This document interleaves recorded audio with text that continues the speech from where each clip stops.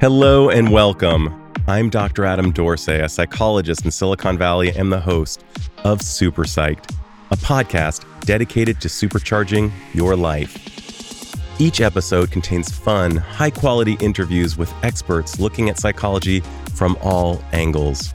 Super Psyched is your tool to get more of what you want in your life and less of what you don't. Last month, my 14-year-old son came home from school with a book in hand and excitedly said, "Dad, you've got to read this book." My son has never said anything like this to me before, and I was immediately intrigued. I picked up the book, a graphic novel, and it took me in immediately. It was engrossing and profound. It was at times hilarious and at other times utterly heartbreaking. Overall, it was a superbly relatable human story that describes a period in the life of an American-born Chinese boy that was true to his experience and that simultaneously opens a door to a Chinese mythical world. The author is Luen Yang, and I was thrilled to learn that his New York Times best-selling, award-winning, and critically acclaimed book, American-Born Chinese, has been made into an 8-part miniseries on Disney+. The miniseries has an all-star lineup, the likes of which blows my mind. The cast includes Academy Award winners Michelle Yeoh and Ke Huy Quan, also known as Jonathan Kequan, and two of my favorite comedians, Ronnie Cheng and Jimmy O Yang. I cannot even get over this. And throughout this interview, you'll get to learn from Gene, who is a cool, kind, and deep-thinking person. I'm confident you will appreciate him as much as I have. So I'm releasing this episode to coincide with Chinese New Year. A hearty Gung Hei Fat Choi to all who celebrate.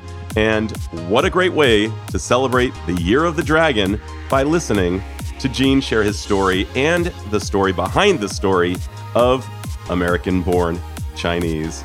Gene Luen Yang, a hearty welcome to Super Psyched. Thank you so much, Adam. It's great to be here. Thank you for having me. I'm so happy to have you. And you came about because my 14-year-old son said, Dad, you've got to read this book, which he has said to me so far 0 times in his life. So I read American-Born Chinese in basically one sitting because you cannot put this thing down. And he was right. It's one of the best things I've ever read. In fact, it was somewhat reminiscent of Mouse by Art Spiegelman, in which very serious matter is conveyed with some levity. And we're going to get into the graphic novel and comics because it gave a great TED Talk around that topic. But I'm going to read a couple of the reviews you received from the major press. The New York Times said that the art blends the clean lines of anime with a bold American palette. Yang is equally adept at depicting a high school cafeteria and the Monkey King. That's a mythic place. The Monkey King's fantastical realm. You got shout outs from the Miami Herald, from Booklist. San Francisco Chronicle said something that I totally agree with. One of the most powerful and entertaining works of literature to be published this year. I'm so happy to be with you, man. Thank you, man. Thank you, Adam. And thank you for all those nice things. And thanks to your son. Thanks to your son for advertising my book to you. You to think that of all of the books that he's read, this is the one that he said, Dad, you must read it. And I had no idea where it was going. I had no idea what it would become. I'm kind of at a loss for words. And then this morning, as I was preparing for the interview, I discover that it's an 8-part miniseries on Disney starring the likes of Ronnie Cheng, who I think is one of the most important human beings living today. Daily Show correspondent, a comedian, funny, brilliant. He was really, really prominent in my mind during some of the hate crimes that were transpiring around the Chinese. He gave some really important stuff. And my gosh, you got Academy Award winner Michelle Yeoh. Come on, are you kidding me right now? Yeah, it was a very surreal experience. You got a season so far. We're waiting to hear about season 2, but we have 8 episodes of season 1 out on Disney Plus right now. And it was released in May. They shot it last year. I got to visit the set a few times. I got to hang out with movie stars. It was like really, really weird. Now, I have to say the show is actually very different from the book on purpose. We talked very early on when we were developing the show that we wanted it to be, we were hoping to have the same heart, but in a different form. I hope that comes through. But And obviously they had to change things from the book. Was that at all painful for you? no, actually, like, I'm not going to name any names, but there are certain movies that adaptations of graphic novels that I just don't like. And the reason why I don't like them is because I think they're maybe a little bit too faithful. Because one of my arguments is different media have different strengths. And if you take one story and you move it from one medium to another, the story actually has to change in order to take advantage of the strengths of whatever medium you're moving it into, you know? That totally So we makes talked sense. about that a lot. Yeah, we talked about that a lot. And we also talked about how, I think it would be a little bit closer to the book had we adapted it as a movie, but because we adapted it as a television show, the structure is very different. So the whole thing had to be changed. That totally makes sense. Well, we're going to geek out to that a little bit more. Let's talk about Gene the person. I know a bit about you. You and I come from, in many ways, the same place, Saratoga, California. And just wondering if you could share a little bit with my listeners about where you're from, where your parents are from, and what may have caused you to give birth to such a fine work of literature. So I was born and raised in the Bay Area. My mom was born in mainland China, my dad in Taiwan.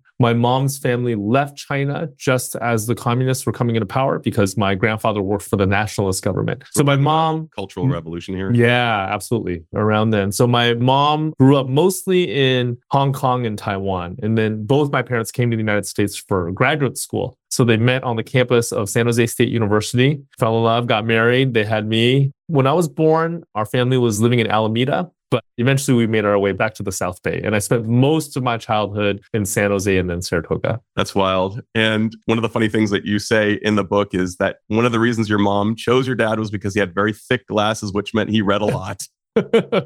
Yeah, absolutely. And it wasn't just my mom. I grew up in a Chinese Catholic church, and I heard that from a lot of women at this church. I mean, maybe this gets too into the weeds. I do think that Chinese American boys specifically, at least of my generation, we grew up with bad romantic advice in our heads. Like we grew up in this paradigm where like our parents would tell us, you do great at school, you get a good job, and the girls will come. That's what my grandpa said to me too. Oh, really? Yeah, same thing.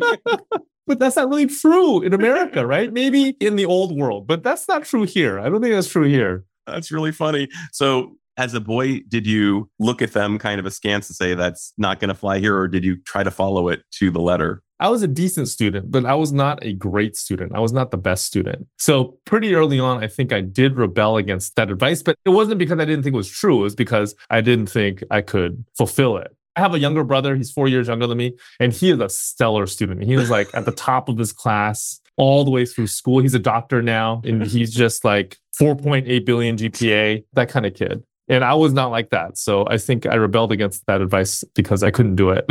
Gene, why can't you be like your younger brother? I know, totally. And it wasn't the same. We had like cousins that were like that. Man, it must have been just really brutal in a way. So let's talk about what compelled you to write American Born Chinese. How did you, come on, I'm almost speechless. How did you do this? It's a nonfiction book, but it really pulls pretty heavily from my own childhood. The community that I grew up in, Saratoga, California, nowadays it's very heavily Asian American, right? I visited the campus maybe 10 years ago, and at that point it was like 80 or 90% Asian American. But when I was growing up, like when we first moved into Saratoga, it was a predominantly white area. That's right. Like specifically white Anglo-Saxon Protestant, right? Like as waspy as you could get. And there were so few Asian Americans in the area that my mom was actually able to go to the school, ask for the addresses of the other Chinese families, and then one weekend we made house calls. There were only 2 other families there, so we went and visited them and introduced ourselves to them. So nowadays, it would be really weird to do that.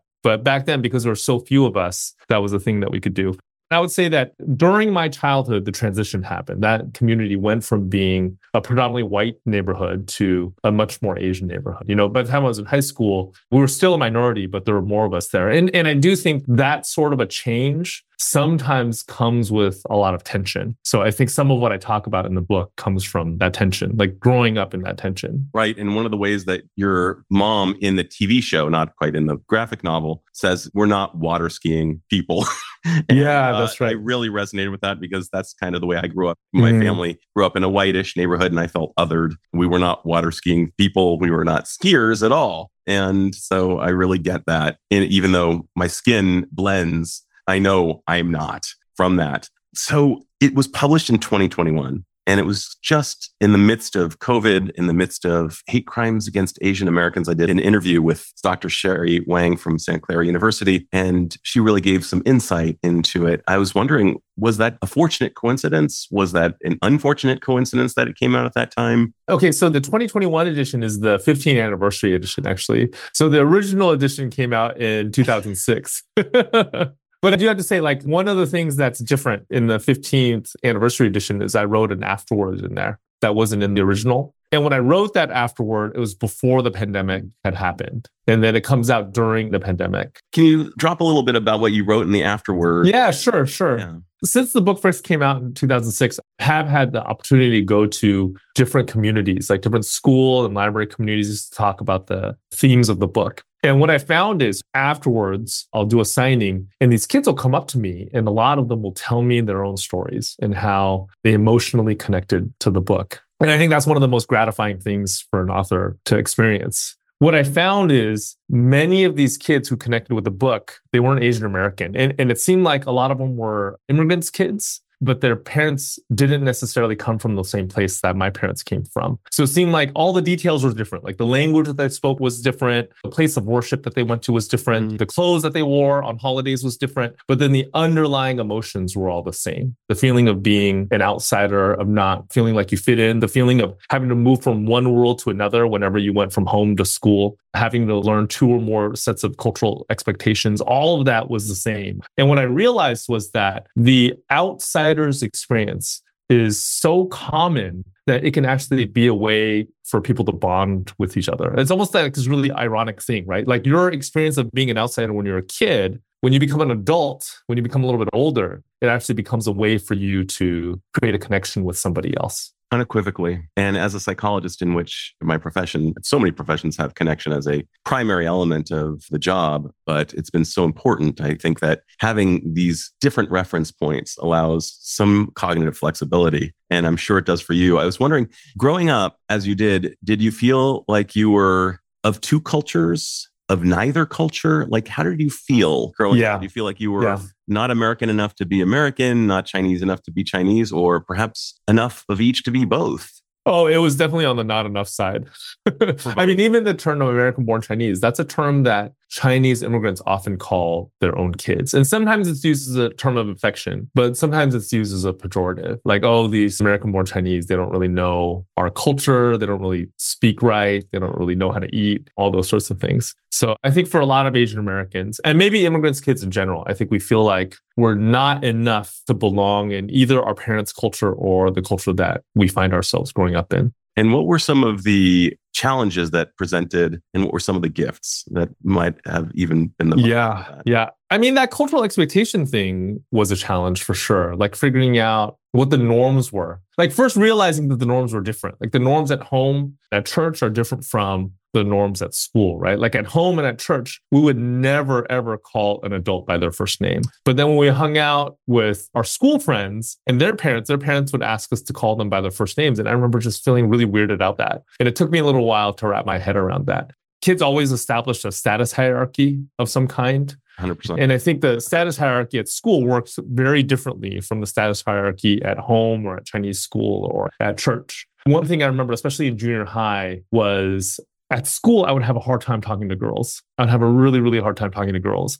But then at Chinese school, I could talk to those same girls. It was like this really weird thing. And when I was a kid, I couldn't figure it out. I couldn't figure out why I felt so nervous at school, but I didn't at Chinese school or I didn't at church. Can you explain that chasm now? I'm guessing it context mattered so much. I do think that part of it was being in a majority Asian environment, right? Like your Asianness, my Asianness mattered in a way at school that didn't at church or at Chinese school.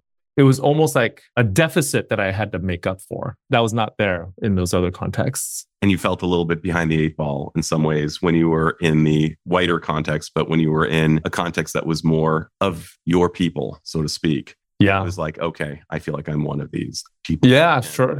Stronger here. Sure, absolutely. You have to say that, like, looking back, especially in my teenage years, I think I felt comfortable around people who were, I mean, it wasn't just Asian Americans, right? It was almost like if something made you weird, if something made you not fit, it was easier for me to connect with you. Like one of my best friends in high school, he was like this big blonde kid, like really good looking. Looks wise, it seems like he should fit in. But he was a German exchange student, which made him really weird. And so we were very close to each other, even though we were from two different cultural backgrounds. And I think we bonded because we both felt excluded in some way. And is he the guy with the boogers in the story? He's not. Oh, he's not the guy with the boogers. He's much nicer than that kid. Got it. Actually, that makes a lot of sense now that you say it. So one of the things that you speak about in your TED talk that made me just really resonated was you talked about correlation is not causation. And you're doing that in the sense that all prisoners read comic books, and yet all people read comic books. But somehow some erroneous psychologist determined that comic books lead to prison and therefore they should be banned. And it's kind of really been a perma-stain on comic books and graphic novels. I'm really delighted that this is an art form that is beginning to take off in the way it is. I think for a lot of children, I have ADHD and dyslexia. And for me to be able to see while reading something that could be easily disparaged. Oh, you like pictures in your stories. Yes, I like pictures in my stories. It really does. If a picture is worth 1,000 words, well, I get 1,000 plus words for each frame. And you really did that. What would you like if you were to be a spokesperson on behalf of this medium? What would you want the public to know? I mean, there's so many things about comics that I really, really love. Maybe one of my favorite aspects of comics is that the dividing line between who is an amateur and who's a pro is just very, very blurry. It's very blurry. Like who's a reader and who's a creator, that line is very blurry. All you really need to do is sit down and write and draw a comic book, right? And I would even argue that illustration and comic book art are related, but they're two different art forms. So you can be an excellent illustrator, but really terrible at making comics. And then the reverse can be true as well. You could be not the best artist in the world, but still make really amazing, compelling comics. So anybody really can make a comic book. And I do think that speaks to the history of comics. Like very early on, a lot of the people that we consider greats now were the children of immigrants. They're specifically the children of Jewish immigrants from Europe. Avengers and Captain America, X-Men, Spider-Man, they were all created by these children of Jewish immigrants. So they were basically outsiders, and they were from these deep, like really poor families, very poor areas. They had a hard time finding a place to express themselves, but they could do it in comics because that dividing line between who's a reader and who's a creator is very, very easy to cross. That's one of my favorite things about the medium. I think that's brilliant. And you're describing a population that is bereft, marginalized, and trying to find its power. And no surprise, Superman, whose name is Kal-El, that's a Hebrew word, or a Hebrew name. And that's really, really funny that you bring that up. When did you realize this was something you could do? It was in 5th grade. So 5th grade was when I bought my very first comic book. It was actually a Superman comic. It was DC Comics Presents number 57, starring Superman and the Atomic Knights. I bought it from, I think it was a Crown Books at my local mall. Place. Yeah. I think it was in El Paseo de Saratoga. El Paseo, that's right. Exactly. It was the Crown Books in El Paseo. Dude. And eventually I found out that there was a comic shop in that same mall called Red Planet Comics. I remember that place. Yeah. So I would try to go anytime I could. And pretty soon after that, one of my best friends in 5th grade was a kid named Jeremy Kuniyoshi, half Jewish, half Japanese. And he'd been reading comics since he could read. Like by the time he was in 5th grade, he had several long boxes of comics in his house. And we started making comic books together. His mom was super supportive. We would come up with the stories. I would do the pencils and he would do the inks. And then his mom would take our pages, take them to work with her, run off copies, and then we'd sell them. We'd sell them to our friends at school. So you were a pro. You sold. You made money? We made money. We made like $8. It was awesome. Hey. Yeah. You were a pro at a very young age. That's right. I mean, that's the thing about comics. It's anybody can do that. Any kid who has a story in them, who just needs some time to draw, can do that, can make a comic and sell it to his friends or her friends. And you did all the drawings in this book. Yeah. In 5th grade, I did the pencils. American-born Chinese. Oh, in American-born Chinese, I did. Yeah, I did all the drawings, but the colors are handled by somebody else. The colors are actually done by a friend of mine named Lark Pian. My son, from the mouth of babes comes the truth. You have to buy this book. You have to sit down and read it and possibly reread and reread it. It is so good. And the drawings are so killer. Can't believe you actually drew those. I Oh, mean, thank you, like, Adam. That's nice of you to say. it's just amazing. Amazing. So I'm thinking your mom was from mainland China, your dad was from Taiwan. I'm sure that they were not overjoyed when their Berkeley educated son decides, hey, you know what I'm going to do? I'm going to become a teacher and an illustrated. They were not happy at all. Actually, I should say this. I should say that my mom was a little more supportive. My mom has always had artistic inclinations herself. So she understood. And her advice to me was like, as long as you have health insurance, just make sure you have health insurance. Okay. My dad was really unhappy. I remember telling him, I had a programming job for a little bit right after college. I was going to leave my coder job and I was going to teach high school and I was going to focus on comics. He didn't say anything, but he just like stood up and walked out of the room. He was not happy at all. When I hear about artists making it, like I remember Jimmy Fallon famously said he had literally no plan B. His plan, and he told his vocational counselor, was to get onto Saturday Night Live. And what's your plan B? There is no plan B. Wow. And I'm wondering, as you were leaving coding, as you were considering what you really loved, you may be familiar with this concept, the Ikigai. There are 4 overlapping circles. And in this Venn diagram of sorts, it's what you love, what you're good at, what the world needs, and what will pay.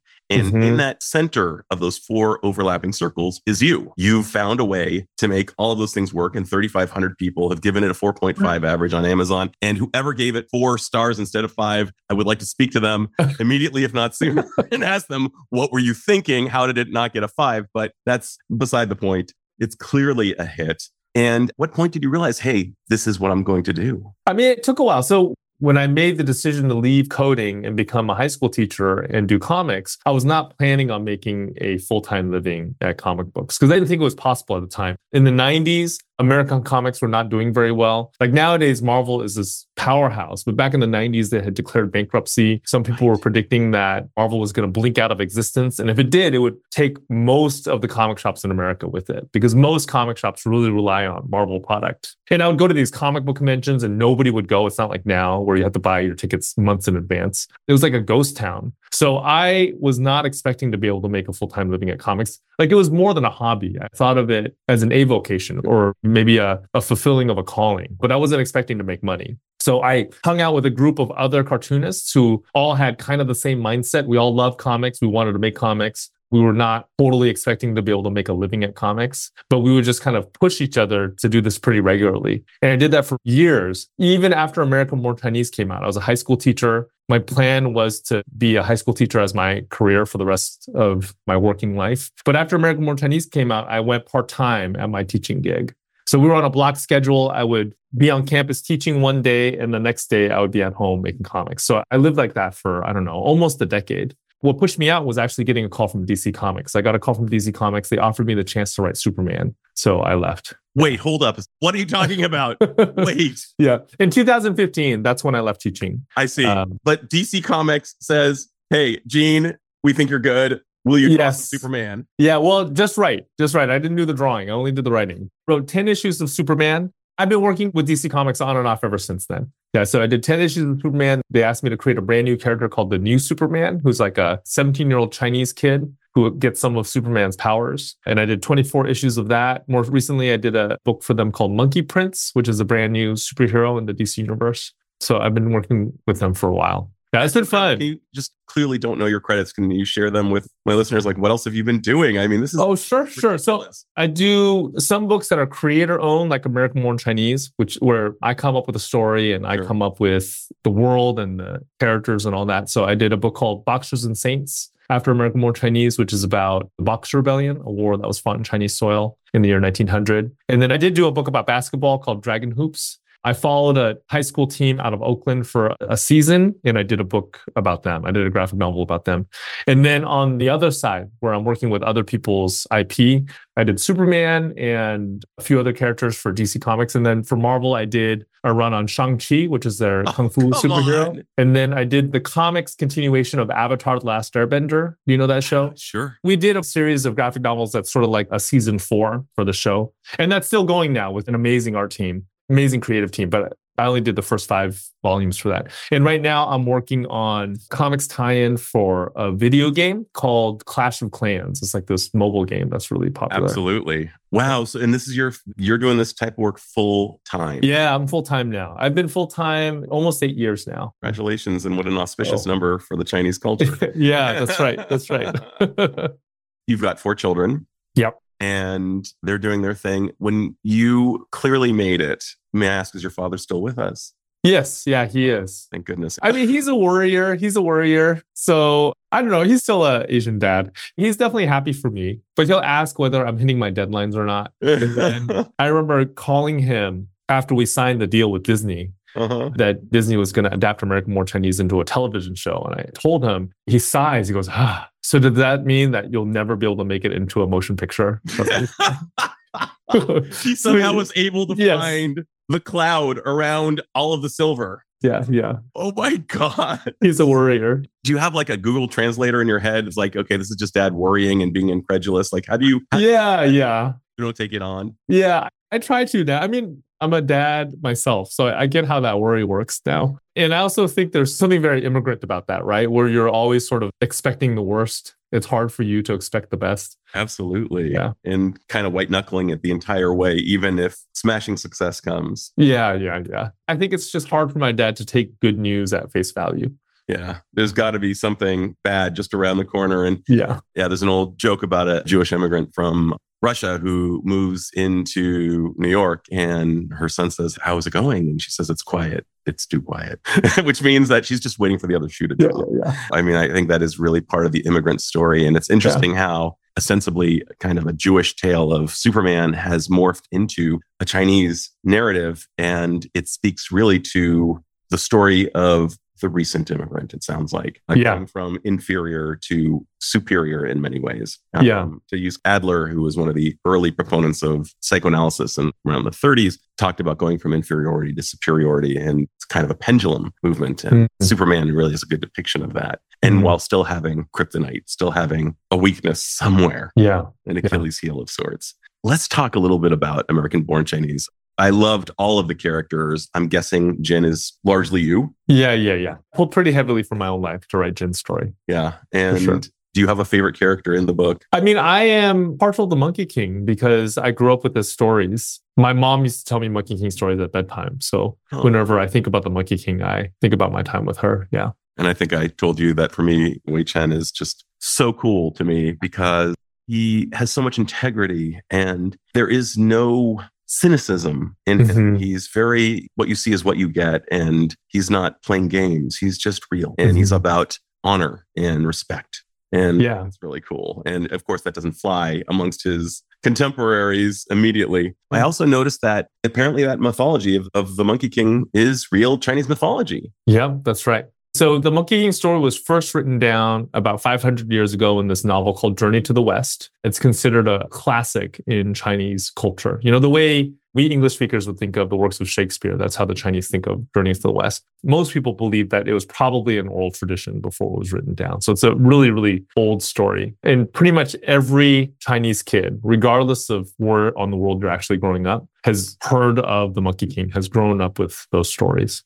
As you're talking about the Monkey King, I find myself thinking of Hanuman, the Hindu, the monkey warrior. Is there any relationship with? Yeah, they think that Monkey King is probably evolved from Hanuman stories. The Monkey King stories probably evolved from Hanuman stories. What were you hoping the readers would glean from this book? Well, you know, in some ways, it was me working things out that had bugged me since I was a kid. And when I started American Born Chinese, this is before I had a publisher. I was still working as a teacher and I was just drawing this at night and on weekends. And the way I would distribute it was I would Xerox copy issues. I would take them to local conventions and I'd sell them by hand. So at the end of the day, I'd sell maybe 20 copies of every issue. So when you're working at that level, you know most of the people who are reading your story, right? Like most of the people who were reading American Born Chinese at that point were my cartoonist friends, and we would just do these trades. So at time, I would think that I really just wanted to connect with the reader. It's that same, like I wanted to share my outsider's experience and connect with them in some way. Like I knew them personally, I knew most of them personally. So I just wanted to share my story with them and then maybe hear their story in return. Got it. I may be reading way into it, but I noticed that the final meeting place between Jin and Wei Chin, if I'm allowed to say this, takes place in a restaurant whose address is 490. Yeah. It struck me as numerically significant based on my understanding of Asian numerology. I'm wondering if I'm reading too into it. I actually pulled from the Bible for that. It's 7 times 70, which is the number of forgiveness in the New Testament. So I thought they're forgiving each other in the cafe. So then the name of the cafe should reflect forgiveness in some way. And the look of that cafe is actually based on a real cafe that was in Oakland. It's closed down, but it was around in the 90s and early 2000s. That was called ABC Cafe. And this is very, very strange restaurant, right? Where they would serve American style food, like bacon and eggs, or like spaghetti or hamburgers, but they would make it with Asian ingredients. So everything tasted a little bit off to the American palate. What I heard about that place was that it's actually based on these American style cafes in Taiwan, where they would make American style food, but they would use Asian ingredients. So everything would taste a little bit off. And then when Taiwanese students came to America, they would taste actual American food and just would taste wrong to them because that's not the kind of American food that they grew up with. So this restaurant opened specifically to cater to that population. So my friends and I, like my American-born Chinese friends and I, in college, we would go there all the time.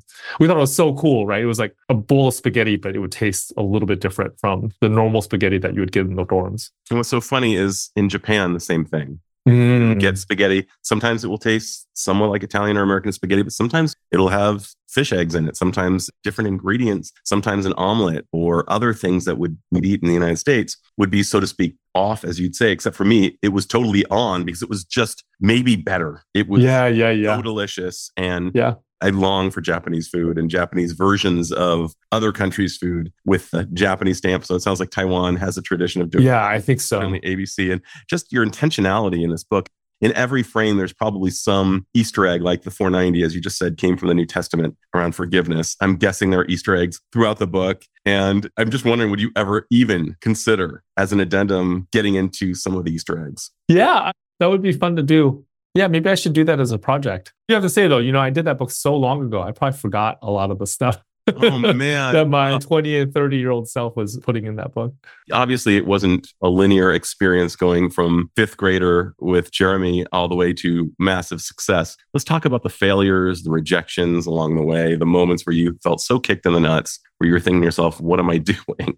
There were definitely times when I thought about quitting. Before American-Born Chinese, I did a comic called Gordon Yamamoto and the King of the Geeks. It's like this weird sci-fi story about a kid who gets a spaceship stuck in his nose, and he becomes friends with the alien that's driving the ship. And I self-published it. After I self-published it, I wanted to get a publisher to do a graphic novel collection of the self-published stories, right? And I sent out a bunch of submissions and I got rejected from all but one of them. All but one rejected me. And I waited for a very long time, actually. Like, sent all these out. I waited a year. I had heard from all of them except for this single publisher. And by the end of that year, I thought that publisher just didn't like it so much they didn't spend the time to tell me no. And I ended up hearing from that publisher like 3 years later, and they agreed to publish it. But for a very long time, I just thought that working with a publisher was kind of off the table for me. It just wasn't going to happen, that I would have to keep self-publishing. Do you think that with comics, because so much of it is do it yourself, there's this real tradition of taking things into your own hands? I think that gives you a sense of empowerment that can kick you out of that feeling of failure. There's always something that you can do. Like, you never have to wait for a gatekeeper to say yes. Like, you can submit to the gatekeepers, but if they turn you down, there's still a plan B that you can follow. That's so powerful. And that idea of feeling so dejected and rejected, and even subscribing to the belief that, getting a traditional publisher is off the table for me, only to find out 3 years later, to be specific, 1,100 days later of waiting, that you were welcomed in. It's a long game. And it's a long game. I think about one of my previous guests who really showed me so much. She wrote a book called The Long Game. She's a professor at Duke University and I believe Columbia these days, one of the top 50 business thinkers in the world, Dory Clark. And she describes, you just don't know which thing is going to hit, but you need to keep generating. And did you experience that? Did you think that maybe this one will hit, but it didn't, and the one that you didn't think would hit did? Did that ever happen to you? Yeah, of course. There are books and projects that I work on that I put out that I expect to get a much bigger reaction than they actually do. And then the reverse is absolutely also true. I think it happens with events too, with like signings and stuff. Like sometimes I'll do a signing and a lot of people show up, and sometimes I'll do a signing. Like just last month, I did a signing where 3 people came. Oh my gosh. Like you don't have control over that. You know what I mean? You don't have control over that because it could be like the weather changes. It could be a sporting event is on TV. It could be a traffic jam. It could be like a host of different things. And you just have to keep plowing. The way it was announced or presented. Yeah. In the case of this one, it was because I had 2 events that were a little bit too close together, too physically close together and too close temporally together. And the second event, like the event that I did after that, went much better. So I think one cannibalized the other one. But I just think you just never know. And also with the successes, I would say like you just don't have full control over that. Like you don't have full control over the world's reaction to you. Like the way that show got made was completely like winning a lottery ticket. So we had originally signed with FX, and then right before pandemic, FX dropped us. Like they paid for the pilot script to get written, and then they dropped us. And we thought the whole thing was going to be dead. We thought it was over. But then one of the producers somehow got a copy of the pilot script to a director named Dustin Cretton, who's one of our most talented directors. Dustin read it on his phone and immediately liked it and signed on to do the pilot. And then Dustin has this movie come out called Shang-Chi and the Legend of the Ten Rings, which ended up, like, I don't know if you remember this, but before that movie came out, people were predicting that it was going to be this huge failure. Right at the tail end of the pandemic, they were predicting that nobody was going to go out to the theaters to watch it. And it overperformed. It performed way better than expected. And because of that, Disney went to Dustin and was like, what's the next project that you want to do? I thought for sure Dustin was going to drop our TV show. Because at that point, he could have done anything he wanted. You know, he could have been like, I want to do a giant budget motion picture about XYZ. But instead, he said, oh, the next thing I want to do is this television show. And that's how we got greenlit. So that was just a series of coincidences that I did not have any control over. And it just kind of happened. I love that story and just how hard you've worked. Gene, is there anything I haven't asked I should have asked? Not that I could think of. Yeah, this was for the sake of time. Then I'm going to ask you my final and magical question. And that is, Gene, if you had the magical powers to confer upon all humanity one insight or skill that you believe would dramatically improve the lives of individuals and perhaps even society at large, what would that insight or skill be? And how do you imagine it would affect individuals as well as perhaps even society at large? I'm speaking specifically from the perspective of a cartoonist. Been in comics for a very long time now, for over 2 decades. And I think almost to a person, every cartoonist I know has this little voice in their head that tells them that everything that they do is garbage. And this voice gets extra loud when you're nearing the end of a project. I would say like when you're at the 75% mark, that voice starts getting extra loud. And when I was younger, I would give in to that voice and I would move on to another project. I'd be 75% of the way done of something. And then this voice would be like, oh, what you're working on is garbage. There's this other shiny new idea that you should work on instead. And I jump ship. So have a bunch of these half-finished, unfinished projects in my wake. It took me a long time to learn how to ignore that voice and just finish. And what I found is when you finish and you look back, you realize that that voice was lying to you, that your project was never as bad as that voice tells you it is. So the one skill that I would hope everybody has is just the ability to ignore that voice. Get done whatever you're trying to get done. See it to the finish. Yeah, see it to the finish. I think that's brilliant. I remember this one great line from Turk to JD in the TV show Scrubs. And he was actually talking about picking up on girls for JD. He said, you have a lot in common with 7-Eleven. You never close. And what you're saying is when you're writing something, close. That's right. ABC would stand for always be closing in this case. Always be closing. That's and right. My goodness, that is so great. And just to borrow from Picasso, I believe he said that art is never finished, only abandoned. And I guess I'm just so blown away by what you've decided to do with your life and the gifts that you've offered to yourself, but in by extension, all humans who get to interact with your art. And you are so cool, so inspiring. It's been such a blast to be with you, Gene. Well, thank you, Adam. It's been so fun. Thank you so much for inviting me onto your podcast, for talking. It's been great. This is Dr. Adam Dorsey thanking you for listening to Super Psyched. If you know anyone who might like it or who might benefit from listening, share it. And if you like the episode, please hit subscribe.